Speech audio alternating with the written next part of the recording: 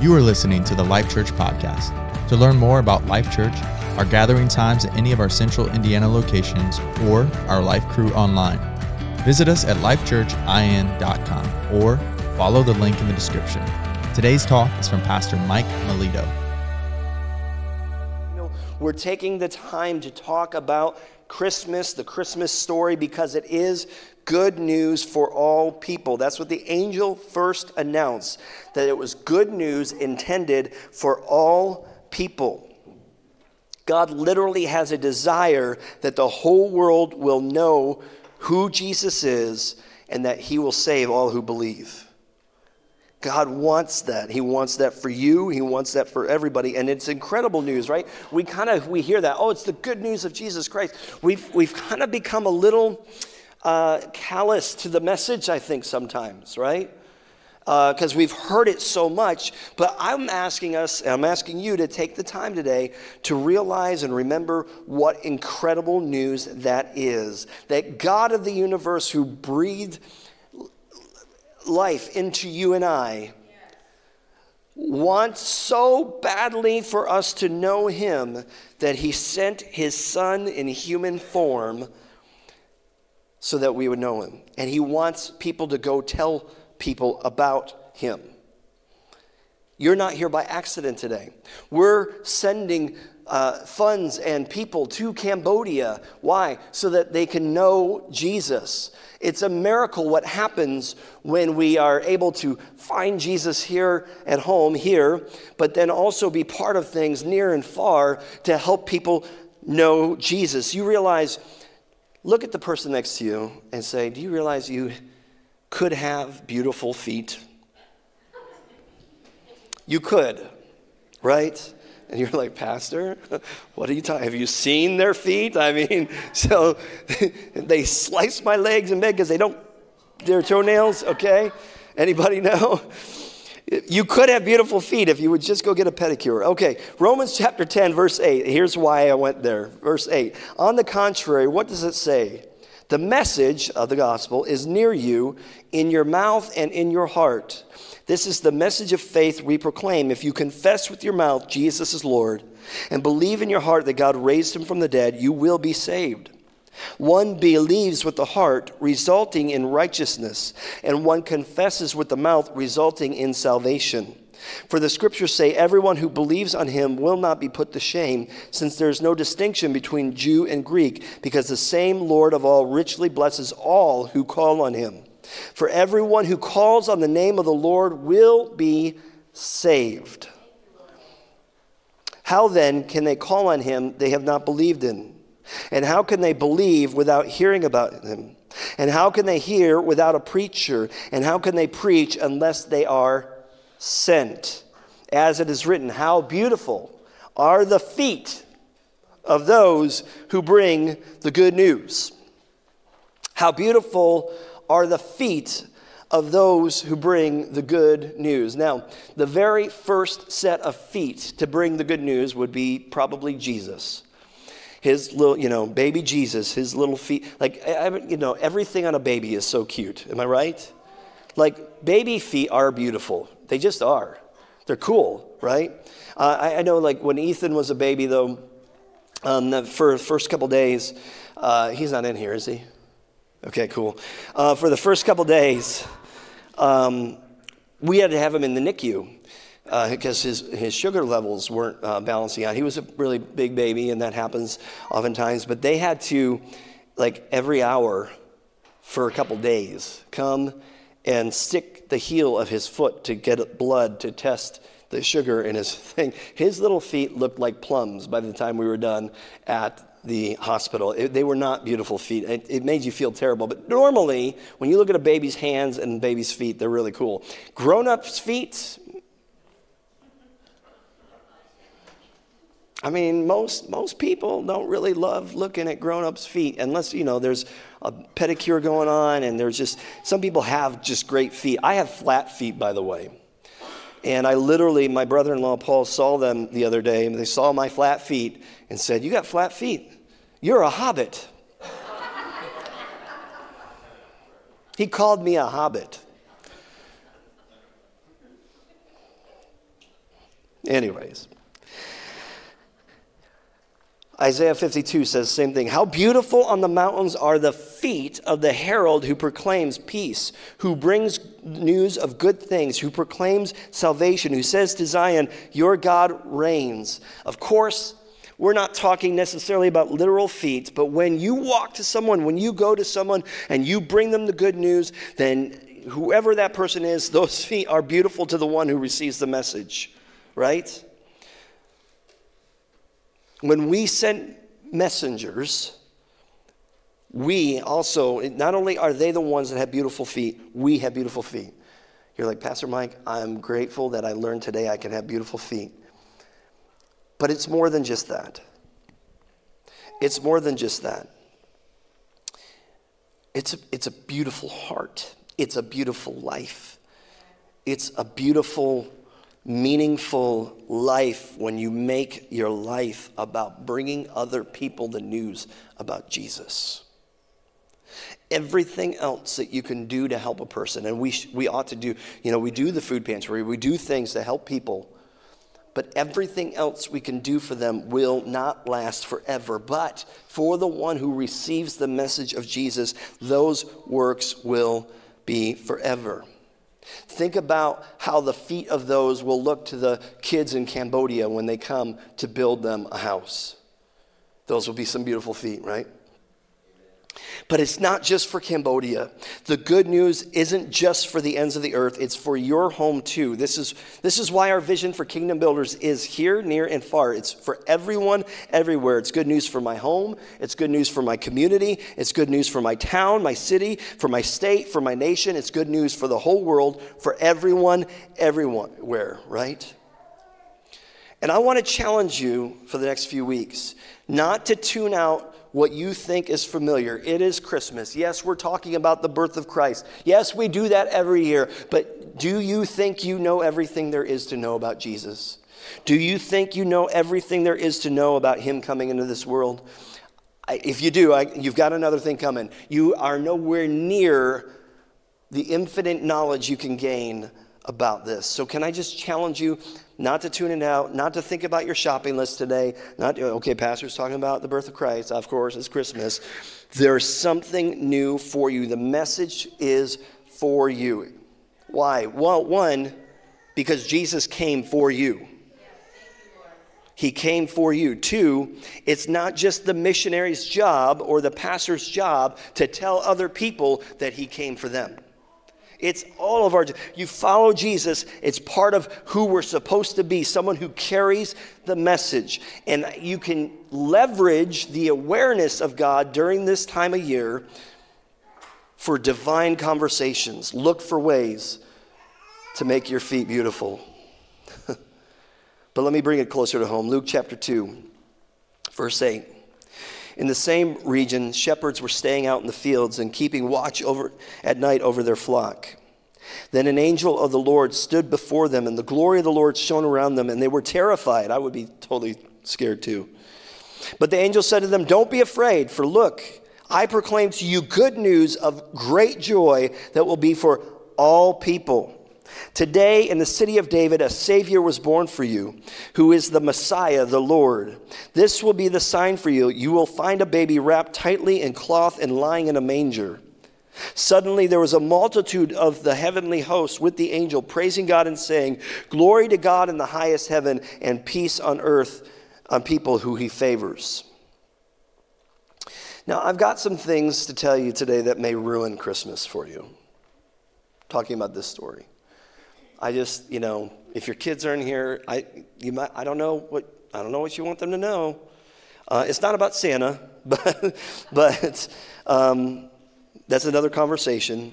But I want to talk a little bit about nativities. Now, when I was a kid, we would decorate the tree, and there's a few things we did to our tree I don't see people doing anymore. We used to just douse our tree in tinsel. You remember this? I mean, there was tinsel for months after that being found everywhere. Our cat would eat the tinsel, And the tinsel would look no different when the cat was done with the tinsel, if you know what I mean. And we would cover it in tinsel, and we would have all the things. But, it wasn't necessarily a Christian home. We weren't an anti-Christian home, but we weren't really a church-going family. But we did have a nativity. And we always set it at the base of the tree. And we had the whole 9 yards, right? We had, of course, baby Jesus, and we had Mary and Joseph, and we had the wise men, and some sheep, and some animals, and some shepherds, a angel, and the weird, some of you know what I'm talking about, the weird greenish-looking fuzz taped to the wood to make it look like a barn, I guess. I don't know what that stuff is. Anybody know what I'm talking about? Like, what is that stuff? I wonder if there's asbestos in it or something. I don't know, it looks like not okay. But we had the whole 9 yards. And I would always like to take one of our Christmas lights on the tree. There was a little hole in the top of the barn for the manger where I put the light in the little hole. You guys remember this? And I would try to keep the light there. And I was fascinated with it as a kid. I would sit there and stare at it and think about all the presents that were going to be under the tree in just a couple weeks. But it kind of goes along with one of my favorite Christmas songs, which nobody knows. It's called Papers and Boxes. And there was a line in there that says, while you were sharing with the animals their room, did they smile and look at you like they do in the coloring books and cartoons? And I love that verse because of that song, because it brings back the reality of what actually happened. We have, in some ways, inadvertently distorted the actual historical event of Jesus being born in an effort to try to teach about it, which is good. We say there was no room at the inn, but even that concept of an inn didn't necessarily exist at the time. In fact, the word actually means sleeping floor. And so there wasn't actually like they were looking for a Motel 6 and they got to town and they were out of rooms, but they had this, barn in the back because, Motel 6 will leave the light on for you or whatever. And it wasn't like that, right? Usually, a lot of times, the sleeping floor, the inn, was really the second floor of someone's place that was open to other people sleeping there, and the animals were in the lower floor. So basically, it wasn't so much a barn or necessarily a cave. It was more, the sleeping floor for them was with the animals. It wasn't on the actual sleeping floor. Does that make sense? Right? And Joseph and Mary, what you have to remember too, Joseph and Mary were poor. They didn't have any money. So not only did it not make sense for them to go to the inn, but they wouldn't have even been looking for an inn because they really wouldn't have had the money to go to an inn. They were actually probably at one of Joseph's relatives' house who didn't have any more room for extra people. Any of you that had Thanksgiving gatherings this last week know what that's all about, right? Like, we don't have any more room. No one else can show up today, right? We had my nephew just kind of surprise show up on Thanksgiving. He wasn't supposed to be there, which was awesome, but we had to shuffle all the plates, and it was so, anyways, he had to be there. But it was probably like they were at Joseph's relative's home because they were poor, and there was no room at the home, so they had to sleep with the animals, right? So it wasn't necessarily this barn and with angel flying around it and animals smiling at Jesus. It was a real barn with real animals with the real smell of the barn. That would have had to have been something, right? I remember when Emma was born, how sterile they made that room. Like they came in when it was time, right? We were there for a long time before it was time, but when it was time, they came in with all this gear and all this plastic, and they pretty much almost covered the entire room. Anybody know what I'm talking about? I mean, they're just super sterile, and the baby's born, and it's wonderful, but then they go and they clean it off, and it's just, there's so much happening in those first few moments to make sure that baby doesn't get sick or infected and whatever else. Could you imagine now having your baby in a barn or with animals and the smell of the animals and the dirtiness of the animals, just sleeping on the floor with them? And could you imagine what that might be like to do, right? I mean, when I smell nasty things, I don't know about you, But I start to panic because I start to feel like if I'm around that smell too long, I'm going to start smelling like it. Anybody know what I'm talking about? And whatever is causing that smell might infect me. No? Am I the only one like that?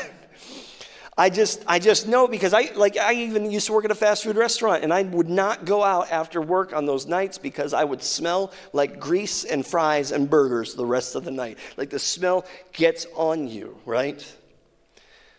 But that's what Jesus came into. The smelliest, messiest, poorest place and time in the world that he could have come is when Jesus came. And it's the same for you and I. The smelliest, most workaday parts of our lives, the dirtiest parts, are exactly the parts that God comes to. Those are exactly the parts. Maybe the bad news for you is that your life hasn't been a bed of roses. The good news is Jesus came to redeem your life. And he comes not just to the good places, but he comes to the smelliest, dirtiest places that we'd rather just hide from him. But that's where he comes. And the manger scene itself, just the manger scene itself, proclaims to all people that there isn't a depth that Jesus wouldn't go to reach you. If he's willing to do this, we sang about it, we shared about it during worship. If he's willing to give up the glory of heaven, the comforts of heaven, the awesome, unfathomable heaven to come be a human being, experience life like you and me, but not just that, a worse life than you and me. Were you born in a manger? Were you born in a barn? Have you ever been asked that by your mom, by the way? Were you born in a barn? You know, he came, and it proclaims just the event itself tells us a lot about the gospel. And first and foremost, my prayer is that you would come to know him as your Savior. And then second, how can we take the next 4 weeks and share that with our families, with those around us, without causing drama? I'm going to give you just a few things. First is this: start with the Christmas story itself. Just read it. Just you yourself read the Christmas story. Share it. Every year at our house, before gifts can be opened, we sit there and we read that and we discuss it and we talk about different things that we didn't notice last year when we read it. And we do those things regularly. Why? So that the gospel is present. Start with the Christmas story. Start it in your home. Start it with your friends. Start it with somebody. 2, continue with your story. Look for what God's done in your life since you've been saved, or this year, or this month, or this week, today. There's power in personal testimony, right? Why else would anyone care about this kind of an event unless there's also people they know who say, this has affected my life. God has used this in such a deep way in my life, and I have to tell you about it. That is what gets a person to care about this.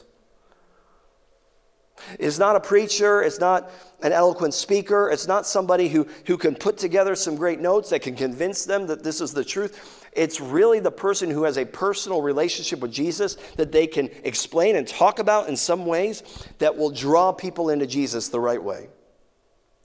I know people, some of you know people, they know the Bible backwards and forwards, but they still don't know Jesus. It's sad, really.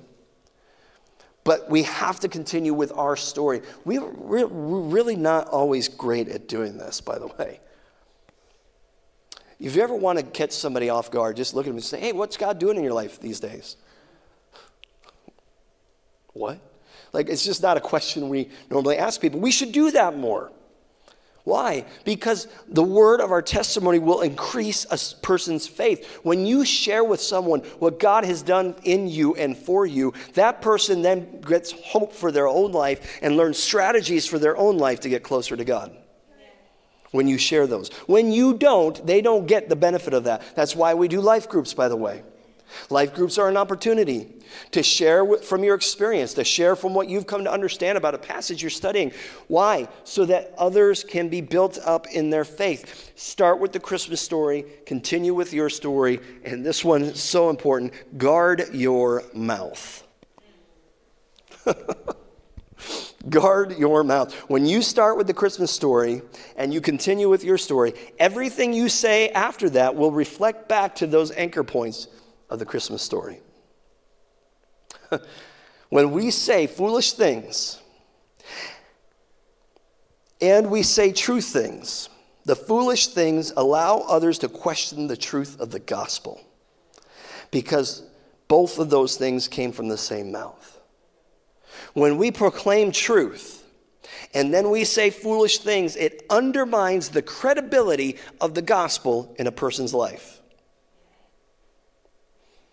Now, it just amazes me how bad we are at this sometimes. I'm going to make another confession. Since I've been married, which has been a really, really long time of wedded bliss, just was trying to see if she was in here. We have spent, I think, all but one Thanksgiving with her family, the Peternells. And since my parents have lived here, they come too. And it's fun sometimes to find our own little space in that. But they're a much bigger family, and they're always there. And I've become known in that family for starting controversy. I've become known for that. They're all pastors, all have opinions, all like to make sure that you get their opinion. And they're so invested in those opinions, they will debate each other with vigor. And I have to say, it's very entertaining to watch. I'm just going to be honest with you. And so I've gained a reputation for just lobbing some controversial topic at the table and then backing away with some popcorn. So by the end of all the arguing, I'm realizing normally, okay, my feet are not so beautiful right now. I did not bring good news or truth that will enhance people's walk with God. Instead, I brought controversy. Right? And it might not be so innocent as me just having fun. I mean, we all laugh about it now, right? But it could be something totally different. We could walk into family situations just ready to argue. We spent the whole last year not being around family, and so-and-so might be watching CNN, and I might be watching Fox News or Newsmax, and I've been waiting this whole year, so I can beat you down with all the arguments I learned of my point of view, and oh, by the way, Jesus came to save you. We've got to guard our mouths. Remember your king's stance on those people, Jesus. He loves them. Is it worth saying a thing if it pushes your granddaughter further from Christ? If it pushes your son or daughter away from Christ? Because they associated what you said with the Christmas story. We've got to guard our mouths when it comes to having a critical spirit. Just don't complain. Nobody wants to listen to that, right? It's not going to change anything or anyone. I have to tell you, this is something, again, that we don't always get so well. And I come back to this because I have kids too, and I have a family, but when we bring our family to church, because we say this is important and we celebrate the birth of Christ, I'm not going home and picking apart the service about what they did and didn't do right. Because what does that do to my kid? I'm going to go home and say, hey, what'd you learn about this? I'm going to guard my mouth even if I have a critique. My critique isn't all that important. The gospel is, right? Right along with that one, guard our mouths, is leave the TV off. Leave the devices off. It's time to turn off your 24/7 around-the-clock editorials from Fox News, CNN, and Newsmax. Anybody have a house like that where it's on all the time? Like, I remember realizing this years ago, that I always had something going on. I still kind of do a lot of times. Some kind of noise going on. And when there's absolute silence, I don't know about you, but I get really uncomfortable. Like, I just do. We're one of those couples that we run the fan in our room all year round, like it's winter out, but the fan's running. Why? Because dead silence just is not something I can fall asleep to. But if we have something, if we have a TV or we have devices, and really it's more that, you could sit in a room with 6 people all watching something different on their devices, and you walk in and you can hear it all. It's just mind-bending. It's just really irritating. It's like everybody shut it off. Why? So that we can talk to each other.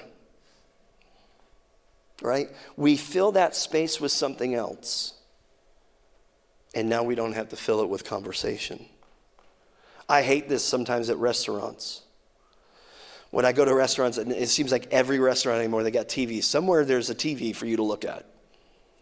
And it is a battle for me. It's just not because I don't like people, but if there's a TV there, what do? Our eyes just gravitate to the screen. And before you know it, the both of you and whoever you're eating with are both looking at a different TV and not talking to each other. Don't do that. Leave your TV off. Along with that, be present. Be present in those moments. The busyness of our schedules during Christmas will often make us miss key moments with our friends and our family and key opportunities to share the good news. Your family, now listen to this very carefully, your family needs your presence more than it needs your presence. Do you get what I'm saying here? Your family needs your presence more than it needs your presence. Some of you will get that later. But they need you to be here. I've never had to sit down with someone and work through personal trauma because their parents couldn't buy them nice gifts. I really never have. I have, however, sat with many people who have had personal trauma because mom or dad or a relative was completely disengaged because they were too busy to give attention to their child. Not once have I ever met with a couple who's in trouble because of bad gifts or bad food or a gathering that went wrong. I have, however, sat with many couples because of how detached they've become in all the busyness and the tyranny of the urgent. And it sadly happens a lot at the very time of year that we're celebrating the arrival of our Savior. And the enemy would love to use those things to rip us off of that experience. Ignore the actual date. You want to have a good impact on your family, ignore the actual date. When it works out for the whole family to be together on Christmas Day, that is awesome. I love that. But the bigger your family grows, the further away you move, the harder it becomes for everyone to be together. Anybody know what I'm talking about? So if you find yourself saying things like, this is great, but I sure wish we could be together on Christmas Day, stop that. Let it go. It's just a day on the calendar. Newsflash, it's not the actual day Jesus was born. You're like, what are we doing? That's not his birthday. We picked the date on the calendar to celebrate that he was born. It's not actually his birthday. So don't make it something bigger than it has to be, right? Make it about the gospel. Don't pick a fight. We talked about this. This is for people on the right, people on the left, people in the middle, Democrats, Republicans, leave it. There's a time for those conversations, and the Christmas gathering is not that time. Some of you may have heard of the 1914 Christmas Day truce. Have you ever heard of this?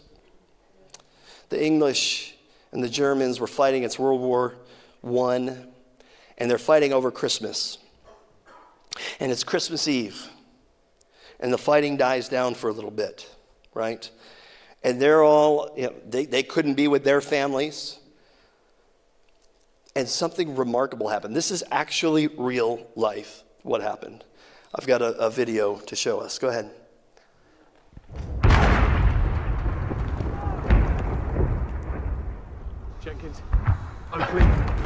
Nein.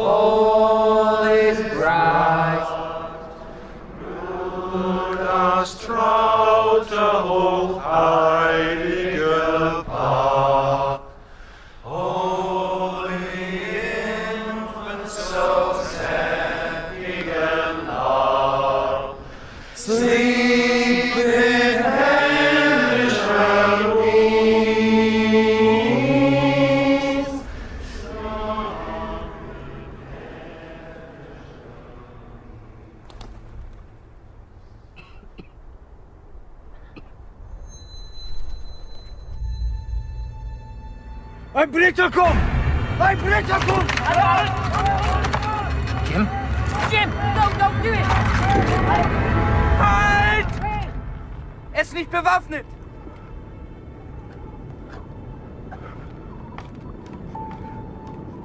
Nein, Otto! Jim!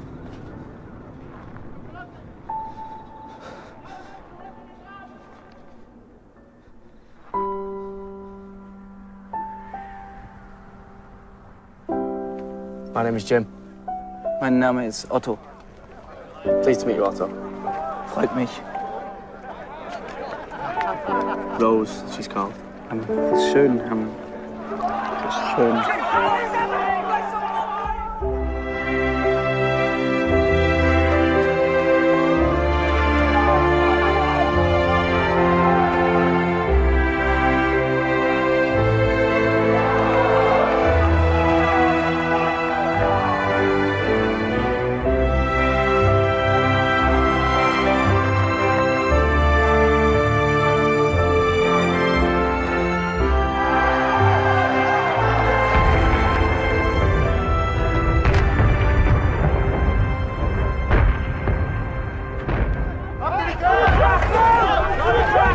Danke. Happy Christmas. Frohe Weihnachten.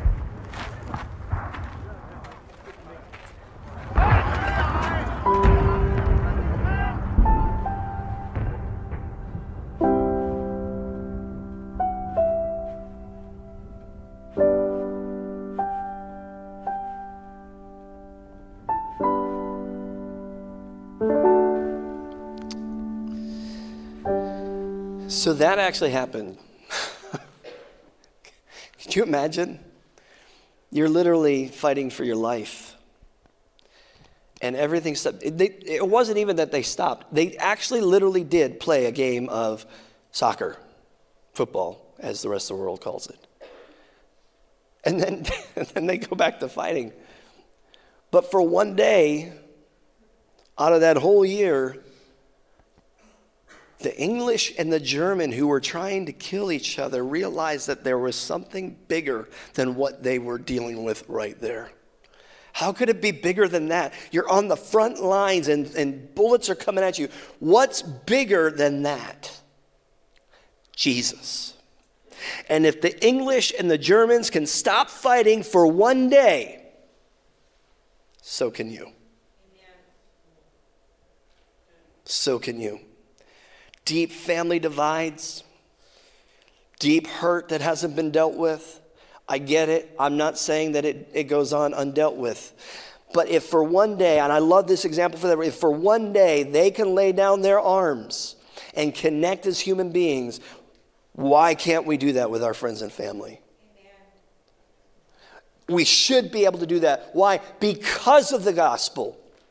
Imagine this.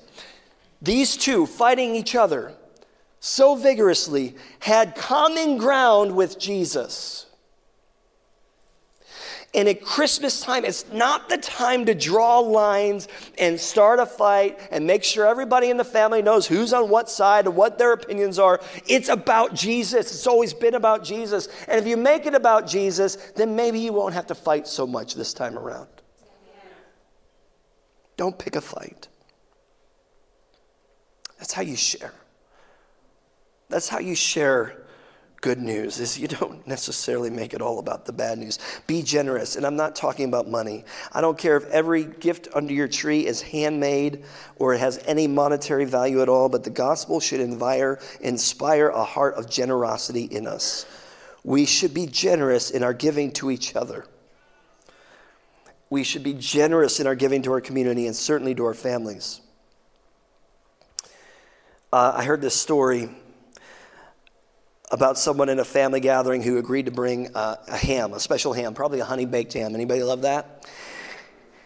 And everyone in the family went on on and on about how good that ham was, especially the preparation and how hard it was. It was cooked in the ground for hours. And I don't know what that's about, cooking things in the ground, but anybody cook things in the ground?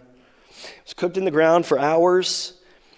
And the family dinner is an all-day affair. And so later on in the day, after everybody's already eaten, they come for their second round, and the ham was gone. It was nowhere to be found.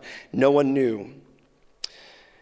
They looked in the refrigerator, they looked in the garage. They could not find it. It was gone. Days later, they learned it was because after everyone had their first course, the person who brought the ham packaged it up and took it to their car so they can keep the leftovers for themselves.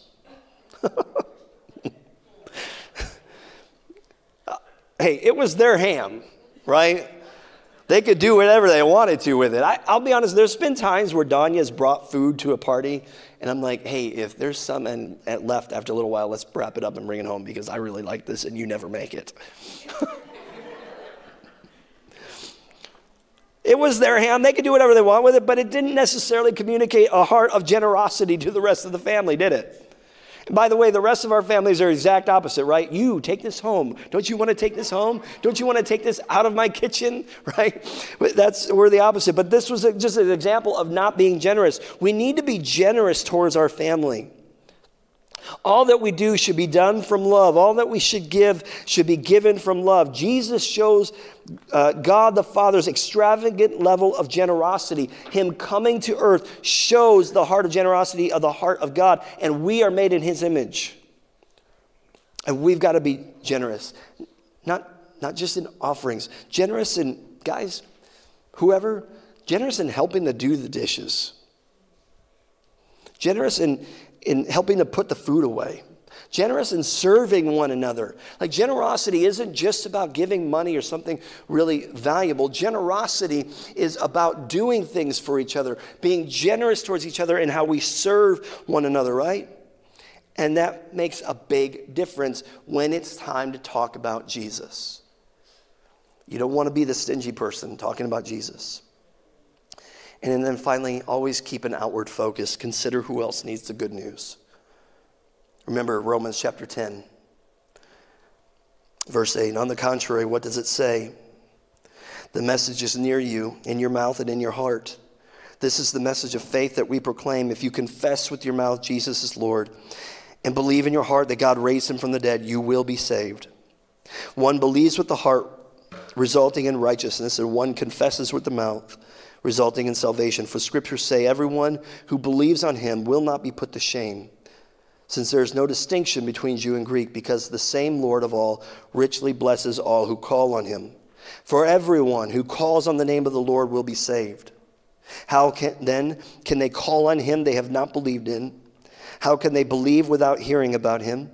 How can they hear without a preacher? And how can they preach unless they are sent? As it is written, how beautiful are the feet of those who bring good news. We've got to remember that there are people who still need that good news. Got to remember, and some of us, it's hard to imagine this, but we are surrounded by thousands of people who have never heard these words, for everyone who calls on the name of the Lord will be saved. Like, we take the message for granted. But there are people in your life who've either never heard that phrase or never understood it's talking about them, and they need to hear, for everyone who calls on the name of the Lord will be saved. What could you do? Could you invite one more person to your celebration at your house? Who else can you welcome in? Don't be exclusionary. Be inclusive. Make your home a place where more are welcome. Someone who doesn't know Jesus may come, and they may be compelled that something about your home, some spirit that resides there, really made an impression on them about your faith, and perhaps they will even ask some questions as to what that really was. Then tell them plainly, it's Jesus. It's Jesus. Years ago, and it was right around Christmas time, we lived in Providence, Rhode Island, Warwick, but it was all the same. And I worked at the Apple store there, and I was, in case you've ever wondered if I'm a genius, I worked at the Genius Bar at the Apple store.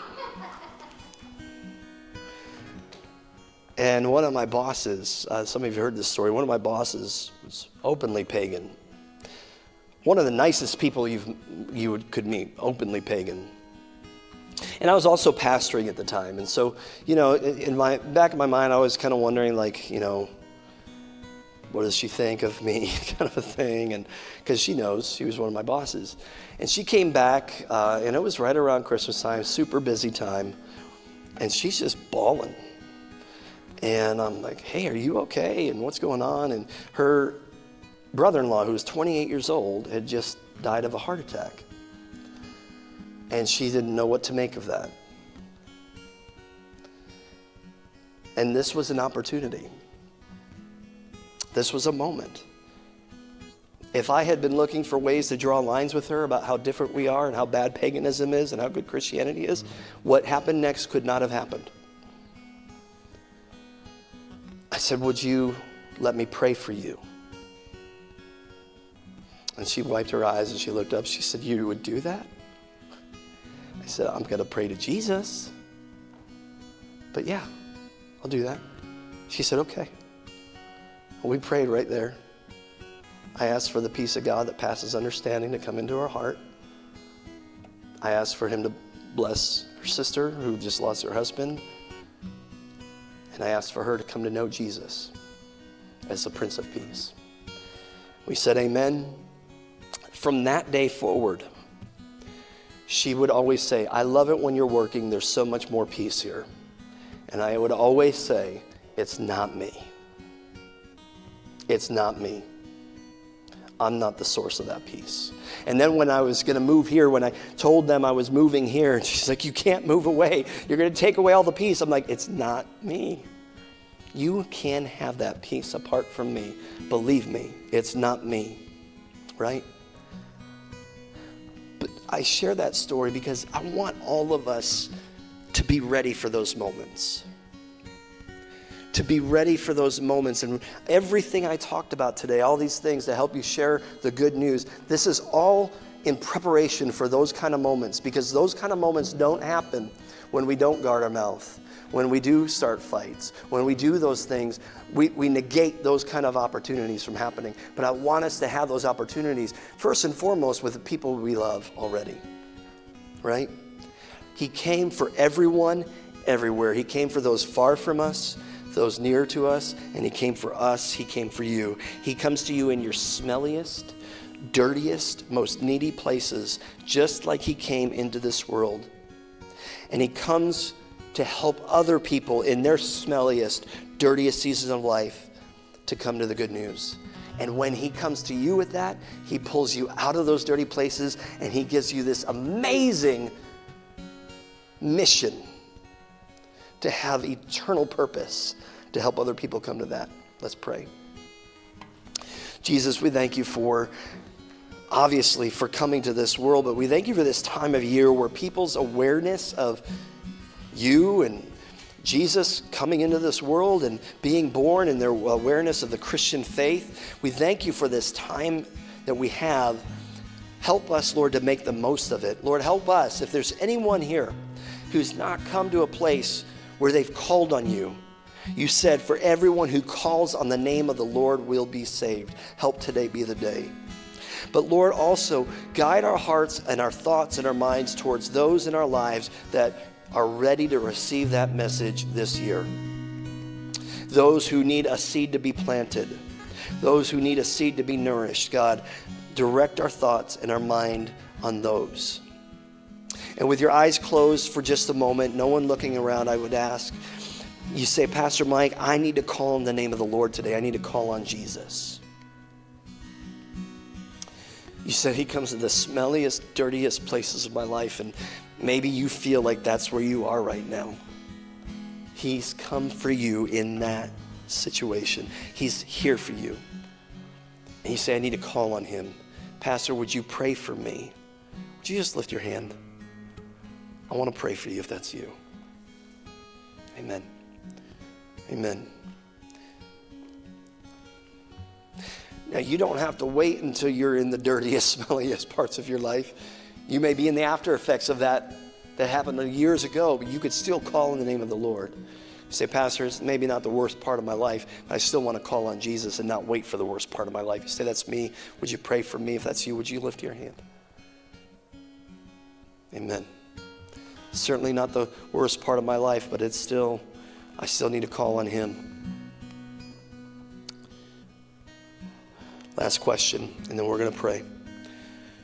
Say, Pastor, you share all these ideas on how to be able to bring the good news to my friends and family, and the Holy Spirit really convicted me on one or two of those points.